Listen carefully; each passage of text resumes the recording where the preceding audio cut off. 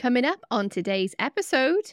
What made me laugh, Shell, is he said, my wife and I are moving on. Like, what's coming next? And I was like, you're moving on? Yeah, you're moving on to your book deal. You're still rehashing the same thing you've been talking about for 2 years. Yeah. If you're going to move on, just move on. Let it lie now. You said what you want to say. Let it lie. And also, right, I'm just going to start with this straight away. How disgusting is it that Meghan is expected to go on a royal tour 4 months after she's given birth? Where's her maternity leave? Especially when, for instance, she's probably breastfeeding or, loads of different things happen to your body after you give birth. The fact that she was not given time to recover, I had so much more compassion for her than I've ever had. Like, whoa, hang on a second. That doesn't feel right to me. So stay tuned.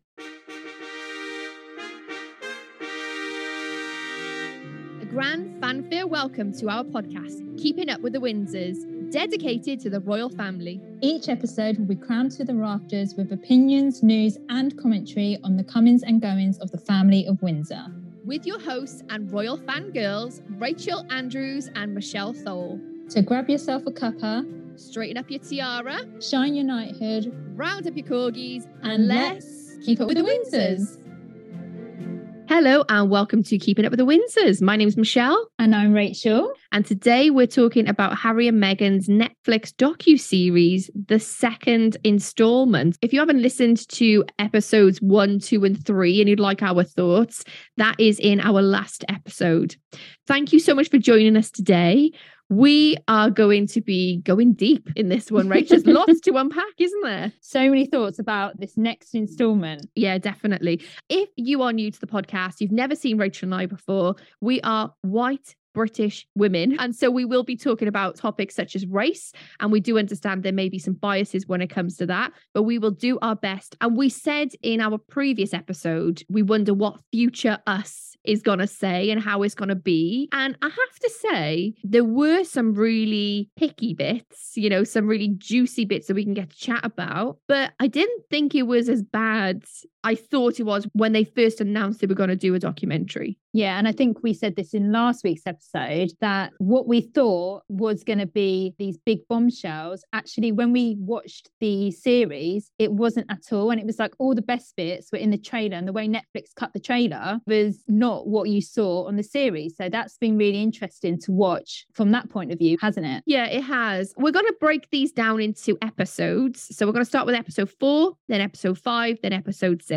Let's get straight into it, Rach. Episode 4. We start off with their wedding. Who doesn't love a royal wedding? I remember at the time watching this wedding, I was so excited. I had a little tea party at home with my family. We were all watching and we were like, yay, Harry's finally getting married. Yeah. We were all so excited for him and so happy for him. And yeah, this was them showing their day from their perspective.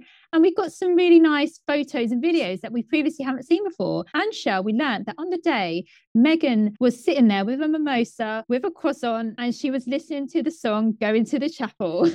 I mean, it's a classic, isn't it? It's a classic. It's cheesy, but it's a classic. It has to be said. I loved the pictures of them in St. George's Hall, especially when they were on the top of the balcony. It was probably a sea of guests at the bottom looking down. And again, we're never privy to those things. So it just felt like we really did have a snapshot into their day. And Meghan was talking about the day. She was saying that Charles, as we know, gave her away. And she said that he was very charming. She said, I've lost my dad in this, him as my father-in-law. That was very important to me. And I thought that was a nice sentiment that she brought across. Yeah, and they also mentioned that Charles helped pick out the orchestra and put a few things together for them. It was a very unique royal wedding, I have to say, in that regard. We've never seen anything like it. And I absolutely loved the choir they had there as well. Just amazing, wasn't it? Yeah, I love a gospel choir. Love a gospel. We love choirs here on the podcast. But yeah, the wedding cakes were beautiful. And we learned that they cut the cake with a sword. That's With very a royal. sword! Just like the Queen did. Just like the Queen. I love it. Oh. And I have to say, their first dance, A Land of a Thousand Dances, I never knew this song was actually called that, FYI. Yeah, me but as neither. soon as they started playing it, I was like, damn, this is a good song. And all the way watching it, I just could not get that song out of my head. I was like, yeah. Yeah, it was really good. I mean, everyone loves a wedding. And I think, to be honest, the energy within I mean, we can only say it from a British point of view, but in Britain was just so palpable. Everyone was so excited. And when we saw the pictures and behind the scenes, it did transfer into that lovely occasion. So that was the wedding. But then, Rach, it took a little bit of a turn for me personally, because I got secondhand offended. Right, go on. And the reason why is because Harry and Meghan were staying at Nottingham Cottage in the Kensington Palace estate. It's a 2-bed. It's being kind of valued at about £7,000 a month if it was rented out to just a normal person. And they are staying there as senior members of the royal family for free. And I felt absolutely like a kick in the gut when Harry and Meghan are just like, it's too small. My head hit I was like, hang on a minute. This is a free cottage that I think it looked lovely. I mean, fair enough. Cottages do have low ceilings. That's kind of the thing, isn't it? Yeah. I was just, don't look a gift horse in the mouth. For me, I think, and maybe it's because of the climate we're in at the moment. In Britain, we're in a cost of living crisis. We probably say it every single podcast, but we are. It just came across like a spoilt brat for me. And I just didn't like this bit at all. Yeah, because they were basically saying, oh, you think of living in a palace and it's not what you perceive as living in a palace is like. I mean, we've been to Kensington Palace State Apartments. Obviously, that part, that's not what it is like, is it? That's the old part when Queen Victoria lived there. You still got a free cottage. It's for free. You don't have to pay any rent on it. Yeah. You don't have to pay a mortgage. So I was exactly the same as you. I was a bit offended by this. And I was like, okay, like, oh, sorry, your free house is too small for you. Yeah. So it might be a little thing, but it really did feel like they were twisting the knife in. Like, read the room, read the people who were actually watching it.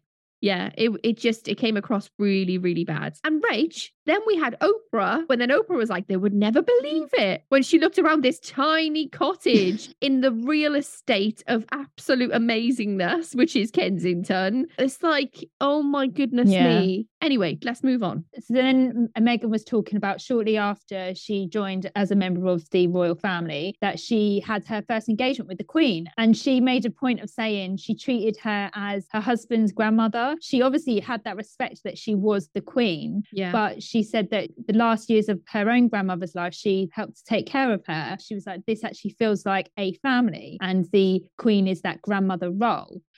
And then linking into that, because on their first engagement was the 1-year anniversary of the Grenfell Tower fire. And she was saying that she had actually become close to some of the women that had survived that. It showed her visiting these kitchens because at the time, these people were living in hotels for such a long time. They didn't have their own kitchens to cook in. And their culture, cooking is what feeds their souls. Yeah. So Meghan was like, what can we do to help you to raise funds so you can be making food every single day in your community hub? And so that's when they came up with the Together Community Cookbook. And I remember this at the time because Doria actually went on this opening, didn't she, for the cookbook? Do you remember? Yeah, absolutely.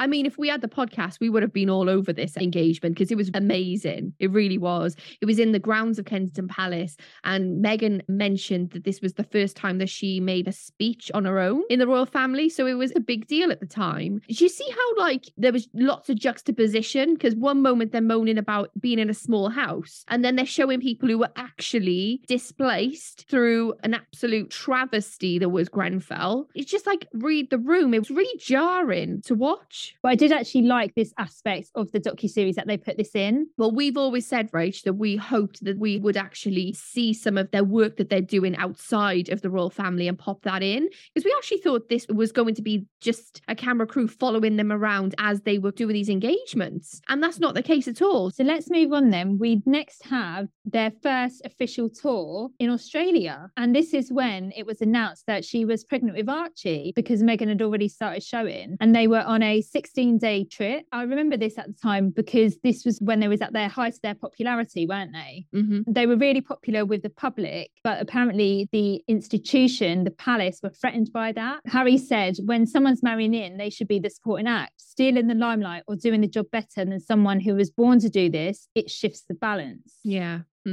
It's quite interesting watching Meghan during that time because she was fresh, she was new, there was this excitement. We were all happy for Harry to get a partner. It's been a while for Harry, you know. It's like, come on, and now, you know, now he's got his wife, and then he's just starting to create a family, and yeah, we were all super happy. And I think maybe what happened is the tabloids saw the goodness of that and thought, right, okay, everyone wants to know about Meghan, and they just went the opposite way. It's really sad, actually, when you think about it. Yeah, because they were saying that they spent a night at Buckingham Palace after an event that all the royals had been to, including the Queen. Yeah. And the next morning there was at breakfast, and it was Meghan that was on the front pages. And she said, oh, it's not my fault. And obviously it's not that she doesn't know that she's going to be put on the front pages of the paper. And that's when Harry said, my mum felt exactly the same way. And then they played another clip of the Panorama interview. Yeah. And I was just like, they're just playing so many clips of this interview. Like, please stop. Yeah. Please just stop. They also were bringing up the differences between Catherine and Meghan with the bump. You know, the coverage that they got, that was very different. Also about avocados and how it was good for Catherine, but it was bad. I don't know what they say about avocados with Meghan. I can't remember now. No. I know, but like the Duchess, difficult headlines. And then Meghan said that on a Liverpool walkabout, a woman had said, what you're doing to your father is not right.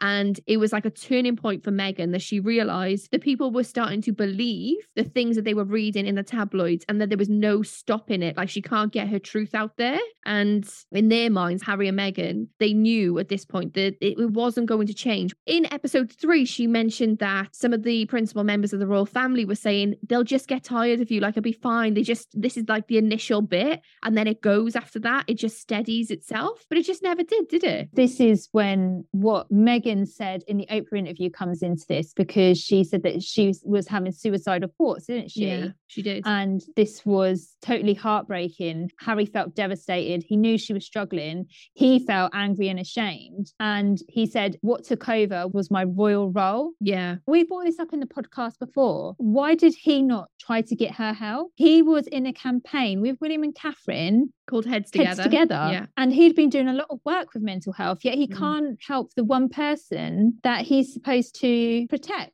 to help the most in the world. And what's quite interesting is Meghan mentioned about going to Portland Hospital in London, and that she was very close to the doctor she had there when she was talking about giving birth to Archie. At this point, she would be able to be in a room with somebody on her own. She would have said, look, I need to speak to somebody for my mental health. Do you know anyone?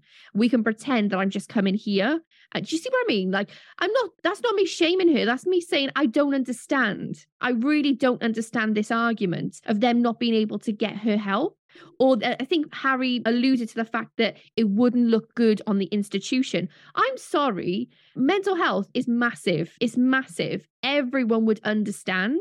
And another thing is, you don't have to go out. You could have had professionals come into your house to help you. Yeah. Again, when you have that many resources on your doorstep, you can talk to charity heads. You've got the phone numbers of these charity heads that you actually work with. Yeah. Why can you not get the person that you love the most in the world the help that she needs? And Rach, Doria said, it broke my heart when she said she wanted to take her own life and that vultures are picking away at her spirit. And vultures, she meant the tabloids, didn't she? I think she meant the tabloids, and then she meant the grey men in suits. Yeah. And this, you know, as a mother, that just must have been so hard to watch. Your only child go through something like that. But again, why did nobody try to help her? I don't know. This just feels weird to me. And remember I said last episode that I had like my little truth/lie detector radar on. I don't buy it because there's so much to do with mental health that especially Harry, has been connected to. And maybe that's what he's saying, that he felt angry and ashamed now looking back because he allowed that royal role to take over. Yeah, so obviously all these things are going on in the media. And then Harry said, William and I saw what happened in our dad's office and we made an agreement that we would never let that happen in our office. Yeah. Then they had another one of the commentators come on that had been on the previous episodes, and they said every Christmas they have a staff party. and that Kensington staff party became two parties. And this was the split between the offices of Harry and Meghan and William and Catherine. And that created more media attraction, didn't it? Because I remember that at the time, every single day you was reading a different story. Yeah, because they became Kensington Royal and the other team becomes Sussex Royal. So what was interesting about this is I think this was the first time that Harry and Meghan assumed that they would be able to take control of their own narrative.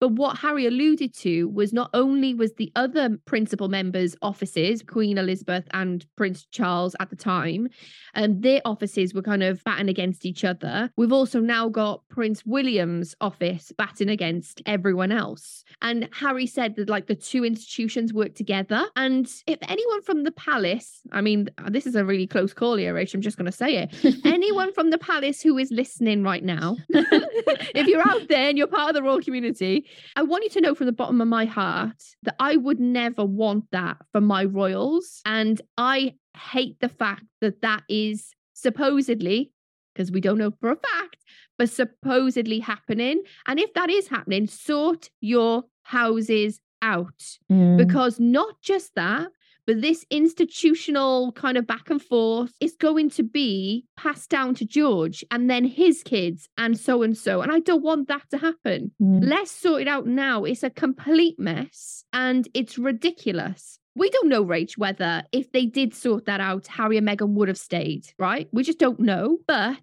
they did make a big point that they would have been great in their Commonwealth roles, which I do believe in. But they've lost that chance now. Yeah, because he said that he'd rather get destroyed in the press than play along with the game or the business of trading, and to see his brother's office basically copying his father's, the same thing that they both promised that they would never let happen. He said that was absolutely heartbreaking to him. And I'm telling you what, I wholeheartedly agree with him because I wouldn't deal with that circus. No way. I just couldn't deal with it. And I think that's what you get throughout. So-and-so's feeding this story. Yeah. Well, that person's done that, so I need a story to back that away from, so I'm going to give you this story. And it's never actually individuals mentioned, it's always the institution. So throughout this whole thing, that's all you get is the press is bad, the institution's bad. And I guess from watching the whole of it, like you just said, it's like something needs to change because this is just going to keep happening. Yeah, and I, as a royal fan, do not wish that on any of them. And I don't think they should have had to have gone through that. But the way in which the firm has been, you know, these are hundreds of years of debates and contracts and stuff, but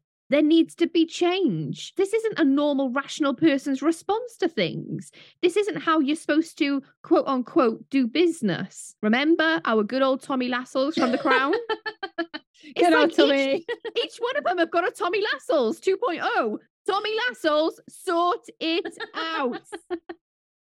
Get it fired and get people in that are fresh and don't want to have this complete, it's a rot. It feels just so rotten to its core.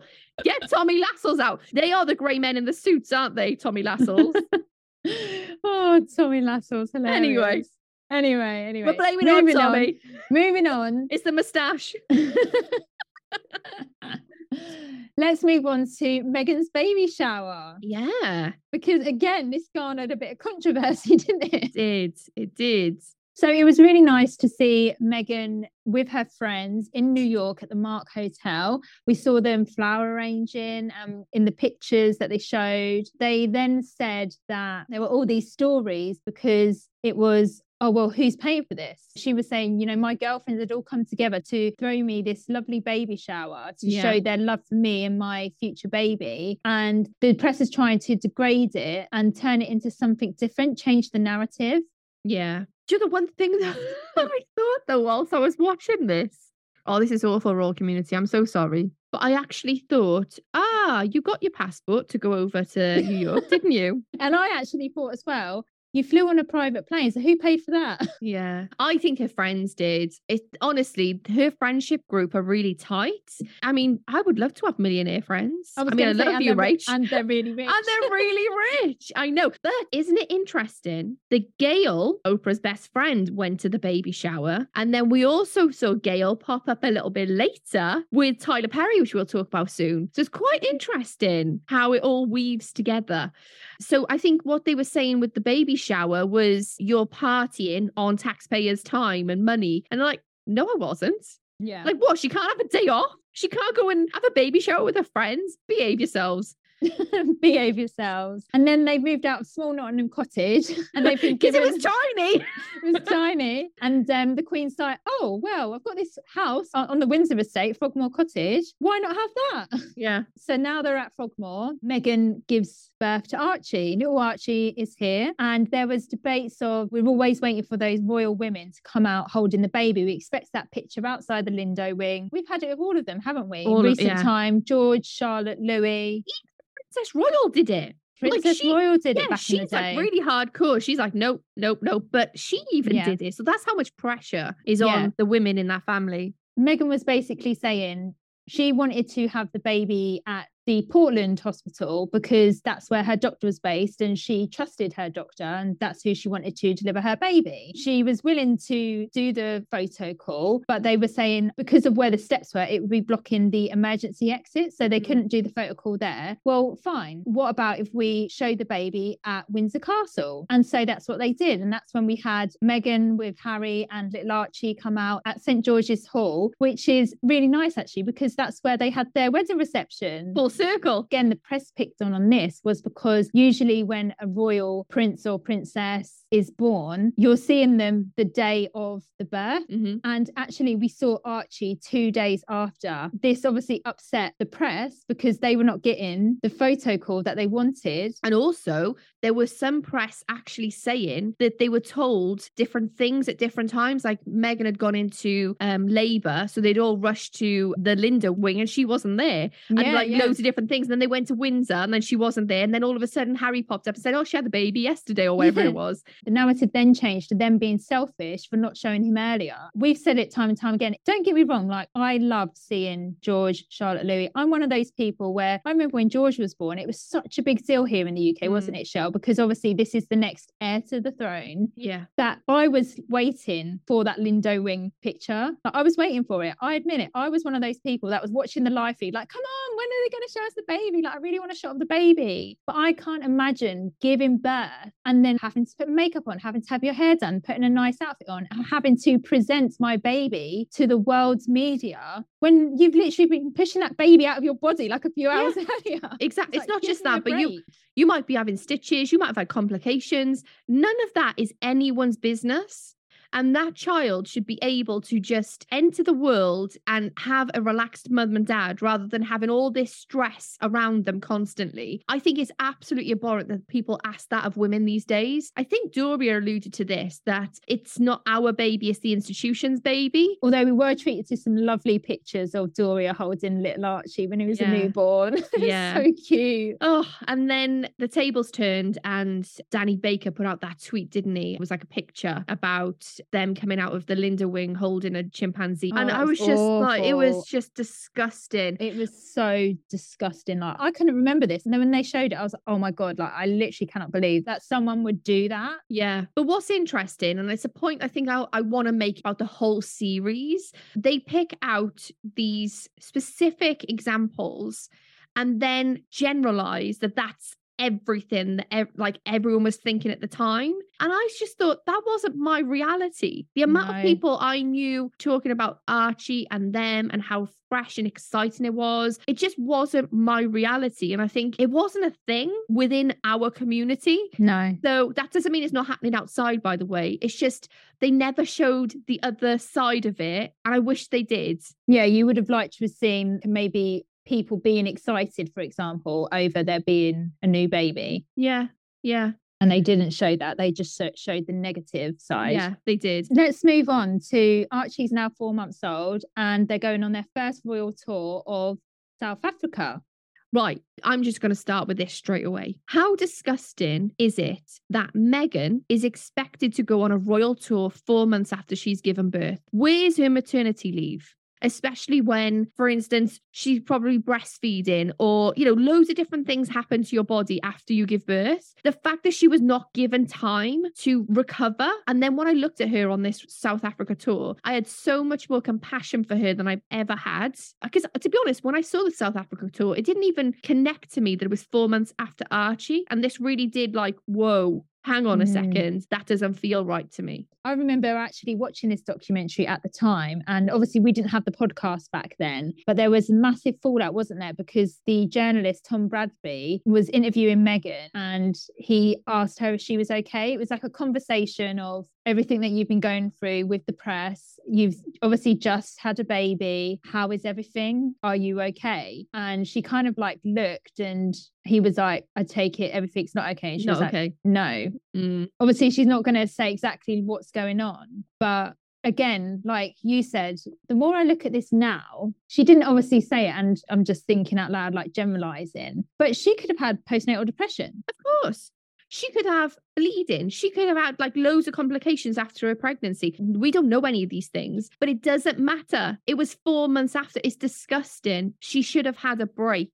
And she was still hormonal. She even says that. She was like, just before, I think she said I had a cry. Yeah. You know, that's probably like a lot of stress to be put under. She's got the new baby and it's all this outside pressure, and especially the press. What's going on in the tabloids. Yeah. It just added to all of that. And I think I agree with you, Shell. Like, I've said my fair things about Meghan in the past. Don't get me wrong. I've said them on the podcast as well. So you can probably listen back to my thoughts on her. But I'm with you on this. I did feel, watching this back now, I do have more compassion for her about what she's gone through. Yeah. Absolutely. And more community. You might be listening being like, no, like what are you talking about? Like, I absolutely do not agree with you there. Yeah. But that was just my thought of watching this back, because as I said, I remember watching this documentary on this tour. Yeah. And it was a big thing on ITV at the time, wasn't it? It was. And this was the first time we were really seeing Archie, wasn't it? From when he was a newborn to 4 months old. I can't believe that they did that tour 4 months old. So. Do you know what though? In her Archetypes episode, when she mentions Archie and she mentions the heater, that was on this tour, wasn't it? Oh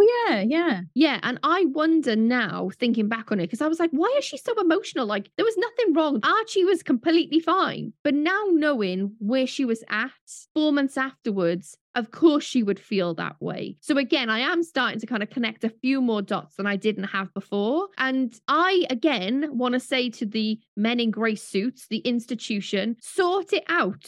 That is not right. We as normal British citizens do not expect that from our royals. Do not do that to people. Do you know what's weird? Is the next time we'll be having this sort of conversation, if the podcast even exists then, is when George has a baby or Charlotte has a baby or Louis has a baby. Yeah. It will be interesting to see if anything has changed. I absolutely doubt it. I think that in the spider web so far that they don't even know that they're caught up in it. And I'm sad about it. I'm really, really sad about it. I love them. I will follow them.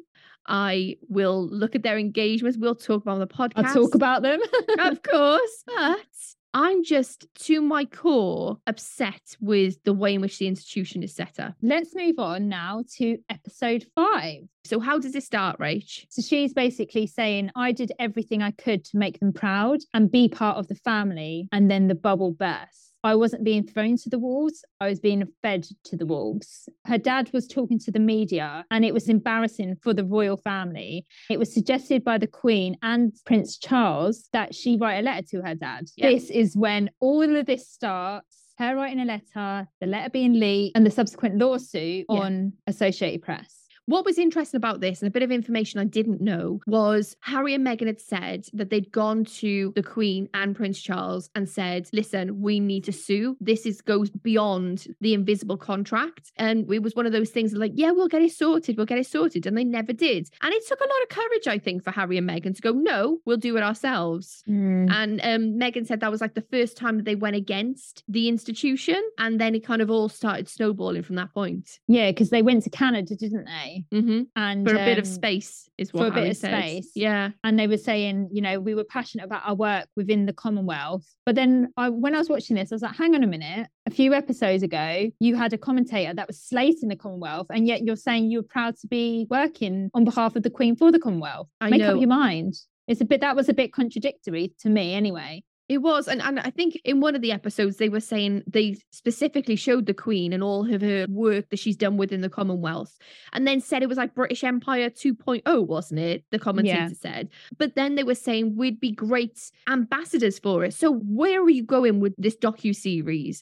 Is it that you don't like the Commonwealth, or is it that you wanted to stay in the Commonwealth and you would have done great work, What is it? Are we for or are we against it? Are we going to slag it Mm. off or are we going to actually fight for it? I got so confused. Yeah, and also they were talking about that they might move to New Zealand because that's a Commonwealth country. Yeah. And then they were talking about South Africa. Yeah. My whole thing with this show, and I think maybe they didn't go into this, but I'm thinking on behalf of the institution now, is that as taxpayers, we pay towards the monarchy. We pay for their upkeep, basically. If they went to live in any of those countries, as a taxpayer myself, a British taxpayer, I would be like, I'm not paying for them if they're living in another country. Yeah. I have always had the hat of not all royal members of the family should live in Britain. They should live in other places in which the Queen, the King now, is head of. Now, how that gets funded, I'm not quite sure. Maybe possibly from the duchies, because it's strange to me that you can be a head of a state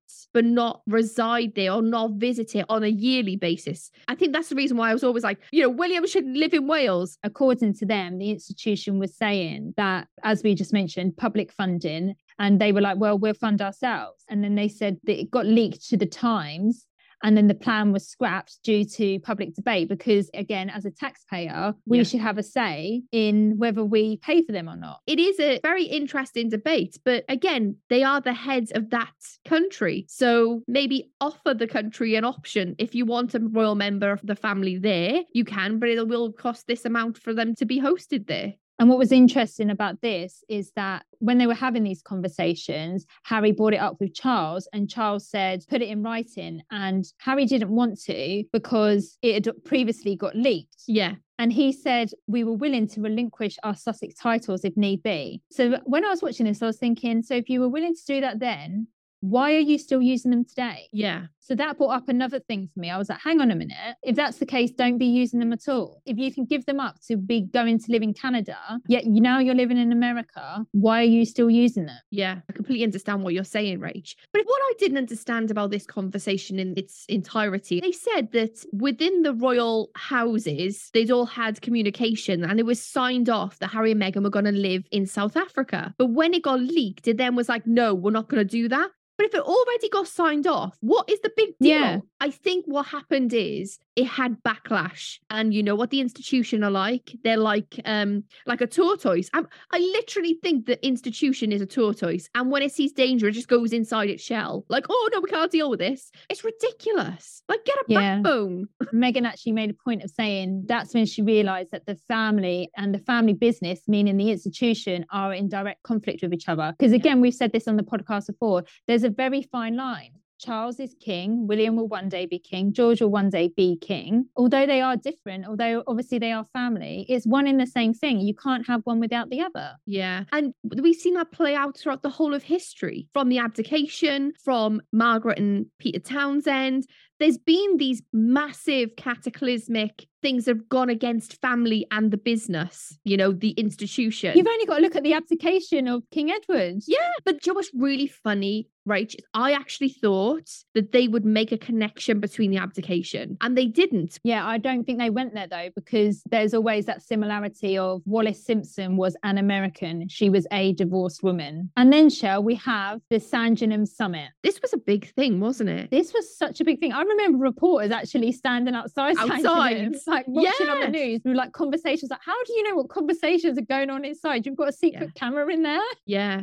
I tell you what, personally, I think this was the first time I'd heard a negativity towards Harry and Meghan from the royal community around me. Like, what are they doing? Why are they stepping back? And I tell you, something that Harry and Meghan did allude to, and I guess we'll go on to in a second about why they did the Oprah interviews, because people didn't really understand why they left. At that time, no one understood what was going on because we wasn't privy to all of the tabloid stuff. Because I don't read tabloids. Didn't see any of that stuff. It was quite a tumultuous time, I have to say. So what was interesting was Meghan had gone back to Canada to be with Archie, and they had set up this meeting, and she said that she was not invited for, quote, a seat at the table, even though the decision affected her life. And I actually thought that is true. Like, she should have totally been in on that conversation. Do you know what though? My first thought was, if it was me and somebody didn't bring in my husband, I probably would have video called him, like, right, we're having this conversation, you know? But I thought about it on the opposite side. And I think they wanted to talk to Harry just straight up, like, you're my brother, you're my son, you're my grandson. Then he wouldn't be able to be swayed by something that Meghan might potentially say. So I think it was strategic to get him on his own, to say, look, are you thinking straight about this? Is this something that you want to do, or is it something that Meghan wants you to do? And again, I don't know whether that was said, but I'm just thinking, like, why would they have made that decision? And I think it was very strategic that they did this. He's talking about there's 5 options on the table, one being all in, 5 being all out, option 3, half in, half out, where they have their own jobs, but they also work on behalf of the Queen. And then I was like, so what was option 2 and 4? I wanted to know what option 2 and 4 was. Don't give us 5 and then only tell us 3. Yeah, I was like, so what were the other 2? Like, let me know. Yeah. This is what I want to know. What do you think the other 2 were, Rach? I don't know. 3 quarters in, 3 quarters. I don't know. You could be in the family but not live in Frogmore Cottage. I have no idea. But then obviously this is being picked up as well, is he said that he was terrified of William screaming and shouting. Charles was saying things that weren't true, and my grandmother was just quietly sitting there and taking it all in. Also, Rach, when Meghan and Harry leave, if they do leave, if their roles change, that leaves a lot more work for the rest of the family to do and pick up their charities and stuff. So of course William is angry. He's fighting for the institution that is going to help his son as well. So, like, Harry's been saying all this time that I'm doing this for my family, but so was William and Charles at the time. Charles is a different story because he's got 2 sons going in opposite directions. Granny was probably sitting there thinking, oh my God, what is going on? I've been here before. Give me a break. I'm in my 90s. I can't be dealing with this. And also, we have to remember that Queen Elizabeth is the product of an abdication. So for her, it's like, oh gosh, like, is this going to change the whole, like, premise of us as a family? Yeah. And I bet the Queen was like, why does it always happen to the second son? Why do we always have issues? And it was very true, actually, what he said. And I do actually think this is the thinking behind it as well, is he said that the Queen's perspective is they're a way of doing things. She's been through a lot in her life regarding the institution and being the monarch. He said the goal is always the institution. And it just reminded me of the quote in The Crown. The Crown must win. Yes. I know. Oh, God. We've got Tommy Lascelles in this episode. We've got it's all going on. It's all going on. The Crown is real. It's not, Royal Community.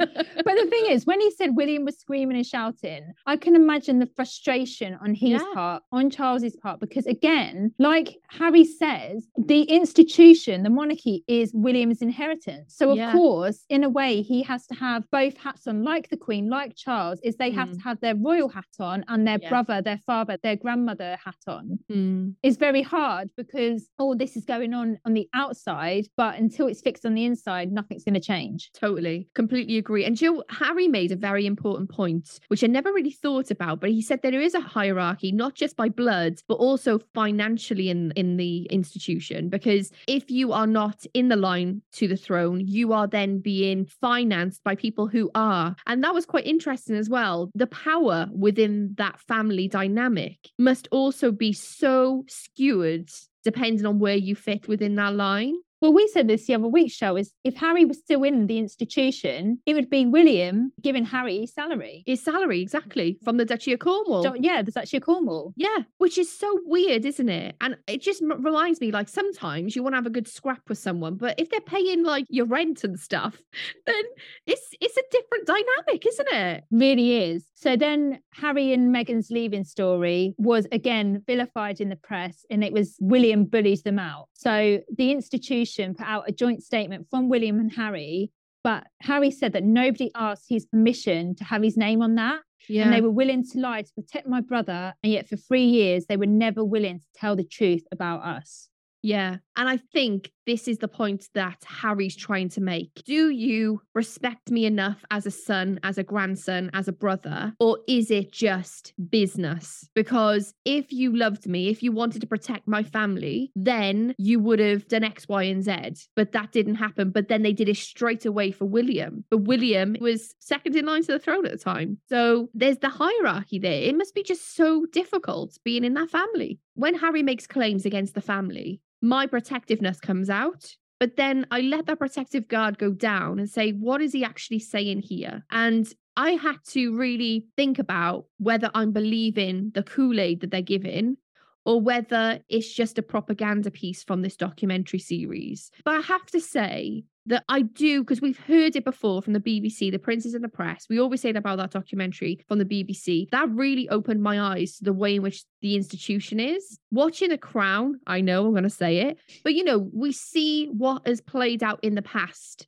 And if you want to look at what the future is going to bring, you always look to the past to give you the answers. And because the institution is so old, we're able to have as much of the history books at our disposal as possible. So this is nothing that was shocking to me. It just disappointed me that it's still happening now. Yeah. And Shell, we've said this before, but we are not on Twitter because of the amount of vile, disgusting comments that come out, not just to do with the royals, but anything. I mean, everybody has an opinion, but the amount of bots that are on Twitter is absolutely incredible, right? Yeah, it's absolutely disgusting. And we found out in the documentary that there was a report by Bot Central, and it analysed 114,000 tweets. And out of these tweets, 70% were from 83 accounts that reached 17 million people. So they were hate propaganda content towards Meghan. And these accounts were highly coordinated and deeply networked. And it might have been Harry and Meghan, but it was mainly to do with Meghan. And it was just absolutely disgusting. Yeah, because there were some tweets with people saying vile things like, I hope Meghan dies. And I was like, wow. And also, Shell, her half-sister Samantha ran some of these accounts. Yeah, and they had a disclaimer that said Samantha Markle had said that her account got hacked. And that's the reason it got taken over by hackers, and another 11 accounts were under her name. But they actually said that they were using VPNs to not get banned off Twitter. It's ridiculous. 83 of these accounts. I can't believe how they can reach 17 million people with such vile hatred. Yeah, it really is vile. And then they were talking about their last week as working royals, and they went to Westminster Abbey for the Commonwealth service, didn't they? Yeah. Harry said in regards to his family, it looks cold and it felt cold because this is the first time that he had seen the family since the news had broke that they were leaving as working royals. Yeah, and I think, to be honest, we all saw it, didn't we, in that engagement? Oh, yeah. Oh, it definitely. was so I remember evident. watching that. It was so... Cut the atmosphere with a knife. Yeah, a sword. You can cut it with a sword. It was so icy cold. I can understand the hurt on both sides. I can understand the hurt on Harry and Meghan's side. I can understand the hurt on Charles and William's side as well. Again, from being a royal community member at the time, a lot of people, and even I, thought the way in which they left the institution felt very abrupt. And it felt wrong, didn't it? Yeah, not knowing how long these talks had gone on. And there was so much in the press, from what I've read now, saying they blindsided the Queen. I don't think they did blindside the Queen. The Queen don't get very much past the Queen. She knows everything. She's like Obi-Wan Kenobi. Do you mean Yoda? I don't know. More community, if you know, you know.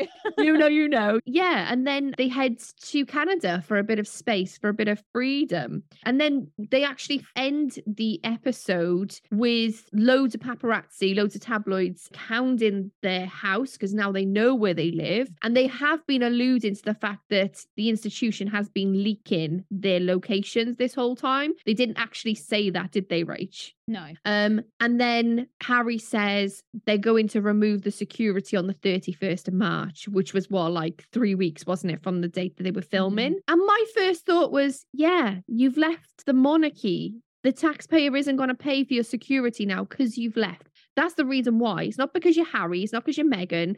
It's not because they don't care about you or Archie. It's the reason you have it is because somebody else pays for it. And now you're not giving the service to the country, then the country takes that service away from you. And we've made this point before. Then we get Harry saying he's on the Freedom Flight. Yeah, so we're moving into episode 6 now, aren't we? Episode 6. So he's on the Freedom Flight and we find out about Tyler Perry. Yeah. And he emphasised that he'd never met Meghan before, but he wrote a letter to Meghan at the time of everything that was going on within the press and saying, like, if you ever need anything, let me know. So Meghan phones him and she's crying down the phone and he just really empathises with her. And then they cut to more footage of Diana because he said that he remembers watching this footage of Diana in an airport and she's got the tennis racket over her face and she's just being followed by all these paparazzi. He felt like that's exactly what Meghan was going through. So he offered up one of his houses in LA to them. I mean, let's put it this way. Tyler Perry's written a letter to Meghan. She's never met Tyler Perry before. She then calls him because in his letter he said, if you need anything, you can always call on me. I mean, she called on him, Rach. She called on him. He was showing them the house on his phone. Harry said, oh yeah, that will do. And I was thinking, oh yeah, a big nice mansion. Yeah, that would do. Yeah, during COVID. Yeah. During COVID, of course it's going to do. He's not going to hit his head on a beam there, is he? Yeah, exactly. Oh, goodness me. I tell you what, though, I have to say, the amount of people who are great friends with Harry and Meghan, I love it. I love the fact that all these people are rallying around them. So basically what happened is they were getting hounded in Canada. Their security was getting pulled. And so that's the reason why Meghan got in touch with Tyler Perry. He then flew them over and they stayed. Tyler basically said to them, you can stay for as long as you want. And she said, no, we'll probably be here for like a week or two before we get another place. And I think they stayed for about 6 weeks. They said it was really blissful. Nobody knew where they were, but somehow Gayle King is on telly asking Tyler Perry about the whereabouts of Meghan and Harry. So it's like full circle, Gayle. Like you're either in or you're out of the friendship group. What are you doing? Come on, Gayle. Oh gosh. So then the press, again, the Daily Mail, finds out their location and posts it on their feed like the Daily Mail do. Tyler Perry said that all of the paparazzi just descended on his property. He had to put up trees and fences. And then he said celebrities live in this canyon and they've never seen anything like it. And I keep telling the royal community, royalty isn't celebrity. And this is one of the biggest kind of like differences. It is like on a different level. And it's so hard for people to grasp that if they've only experienced celebrities. Being royal is so different to being a celebrity. So when he said that, I was like, yes, of course. Yeah. Harry's talking about the ongoing war with the press. He said it's a fight we're fighting for. And then at the time, Meghan was pregnant and she had the miscarriage, unfortunately. One thing I want to say about that is I actually believed what Doria said about Meghan being brave and courageous, because after knowing everything that they've gone through with the press, the last thing you want to do is be vulnerable and share your story about miscarriage with the world. And the fact that she did that was very brave and courageous. So it just goes to show, actually, doesn't it? How much faith you have to have in your supporters to really rally around you. So, shall we move on to, I swear, this should be a drinking game. Royal community, if you listen to the podcast, how many times did Rachel and Michelle mention the Oprah interview? We started with the Oprah interview. We're finishing with the Oprah interview.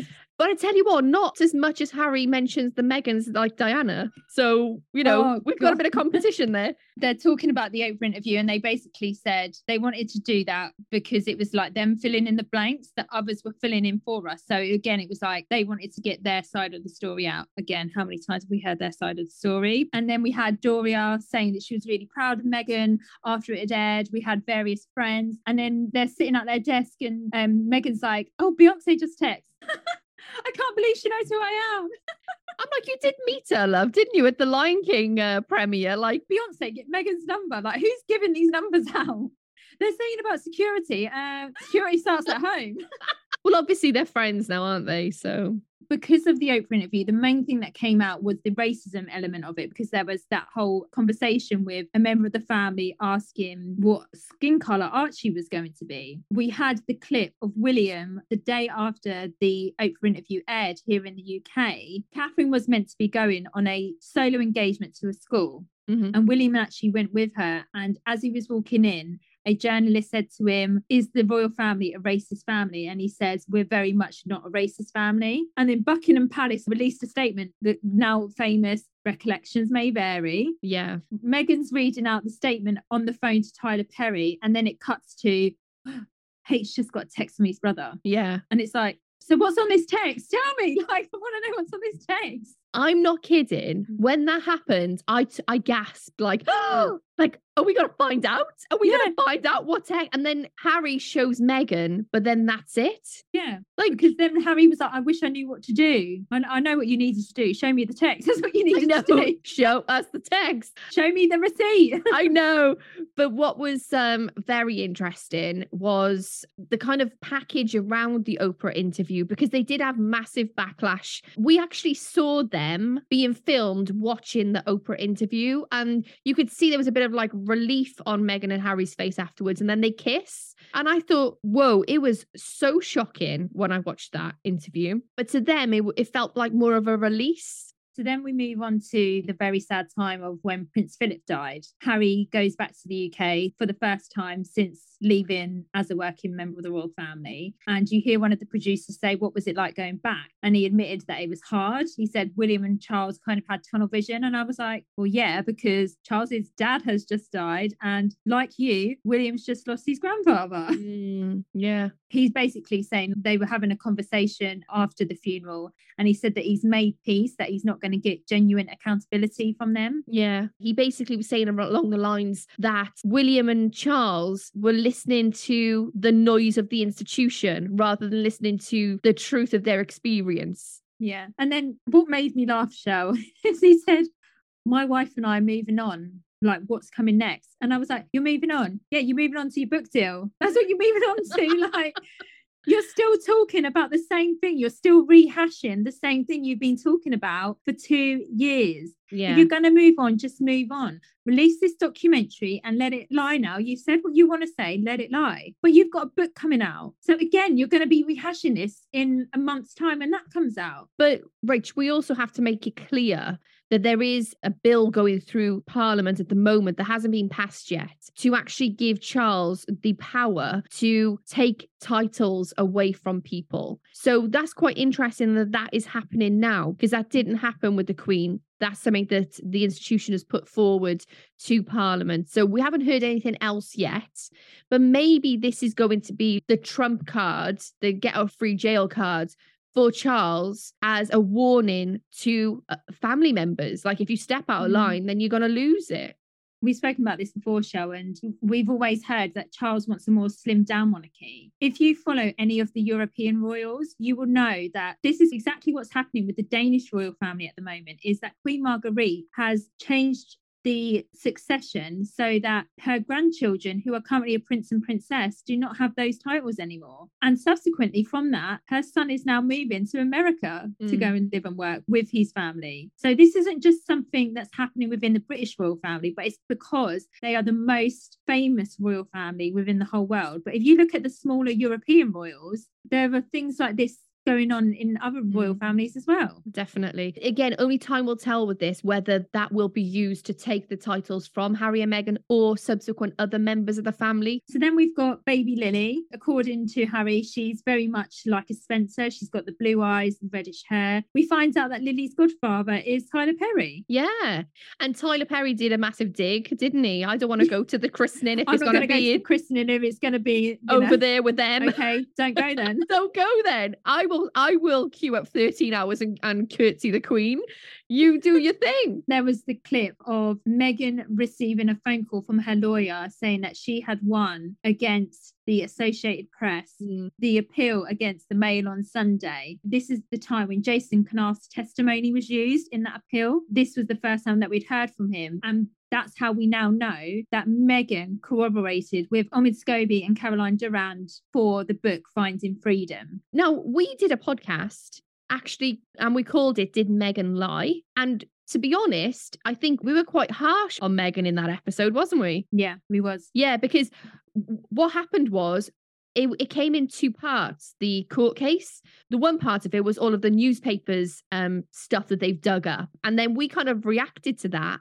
But then the second part was hers. And it was like, oh, right, okay. But regardless of whether you have any of this stuff, two wrongs don't make a right. And what they did was wrong. So, of course, she was going to win, regardless of what dirt they dug up, which had no connection to it, if that makes sense. So I'm glad she won. I'm glad she won against the newspapers. Harry was saying about there's, again, that symbiotic relationship. We use that word a number of times, haven't we? Yeah, drinking game. Between the two institutions. So again, the institution of the monarchy and the British media. There was a massive thing about Jason Knaff's testimony, actually, in the court case, that it was connected to William giving him permission. And there was a part of the series that they were having this discussion about William must have given the permission for Jason Knaff to give this statement. But actually, at the end of the episode, there were some disclaimers, and Jason Knaff had actually said no, he'd been summoned to give this evidence as part of the investigation. And then there was also another one that said that the Duchess of Sussex's lawyers have said, we didn't ask for that information. He said, she said, what's happening? What is the truth? Who knows? Harry misses the weird family gatherings, the UK, and he also mentioned that he's lost friends in this process. Yeah. And I think that's a really interesting point to make, Shell, is that in this docuseries, they've had several of Meghan's friends, but they only had one of Harry's. And it was a friend from Eton, wasn't it? We did see Eugenie in this episode, Rach. We did. They went to the Super Bowl, didn't they, her and Harry? They did. Yeah, yeah. She was playing with Archie by the beach.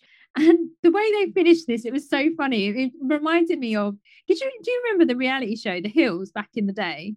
My mum watched that and my sister, they loved it. I never got into it, but I know it. I know of who you're talking about. They used to drive in the car and they'd be staring out the window and it'd be like a really like pensive shot. And I just felt like this was such a reality shot of like Harry driving in Santa Barbara. I was like, oh God. Yeah. The whole series comes to an end where Meghan reads out a poem that she read on her wedding day. She said it's very un-British for the bride to speak on their wedding day. And I can clarify that it is a tradition here that it's just the groom and the groomsman that talk. Royal community, thank you for sticking around with us. Yes, thank you. Thank you for still being here. Overall thoughts and opinions. I honestly thought by the end of the last episode, I was kind of like, just finish now. How much more are you going to say? I think this could have been cut down to 4 episodes and they just spread it out to 6.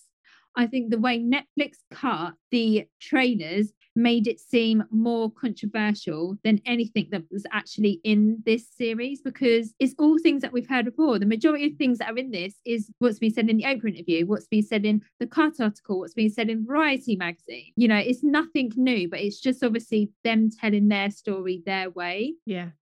I do feel more compassion for Meghan on a whole after watching this. Do I still think there are inconsistencies? Absolutely. Yeah. Absolutely.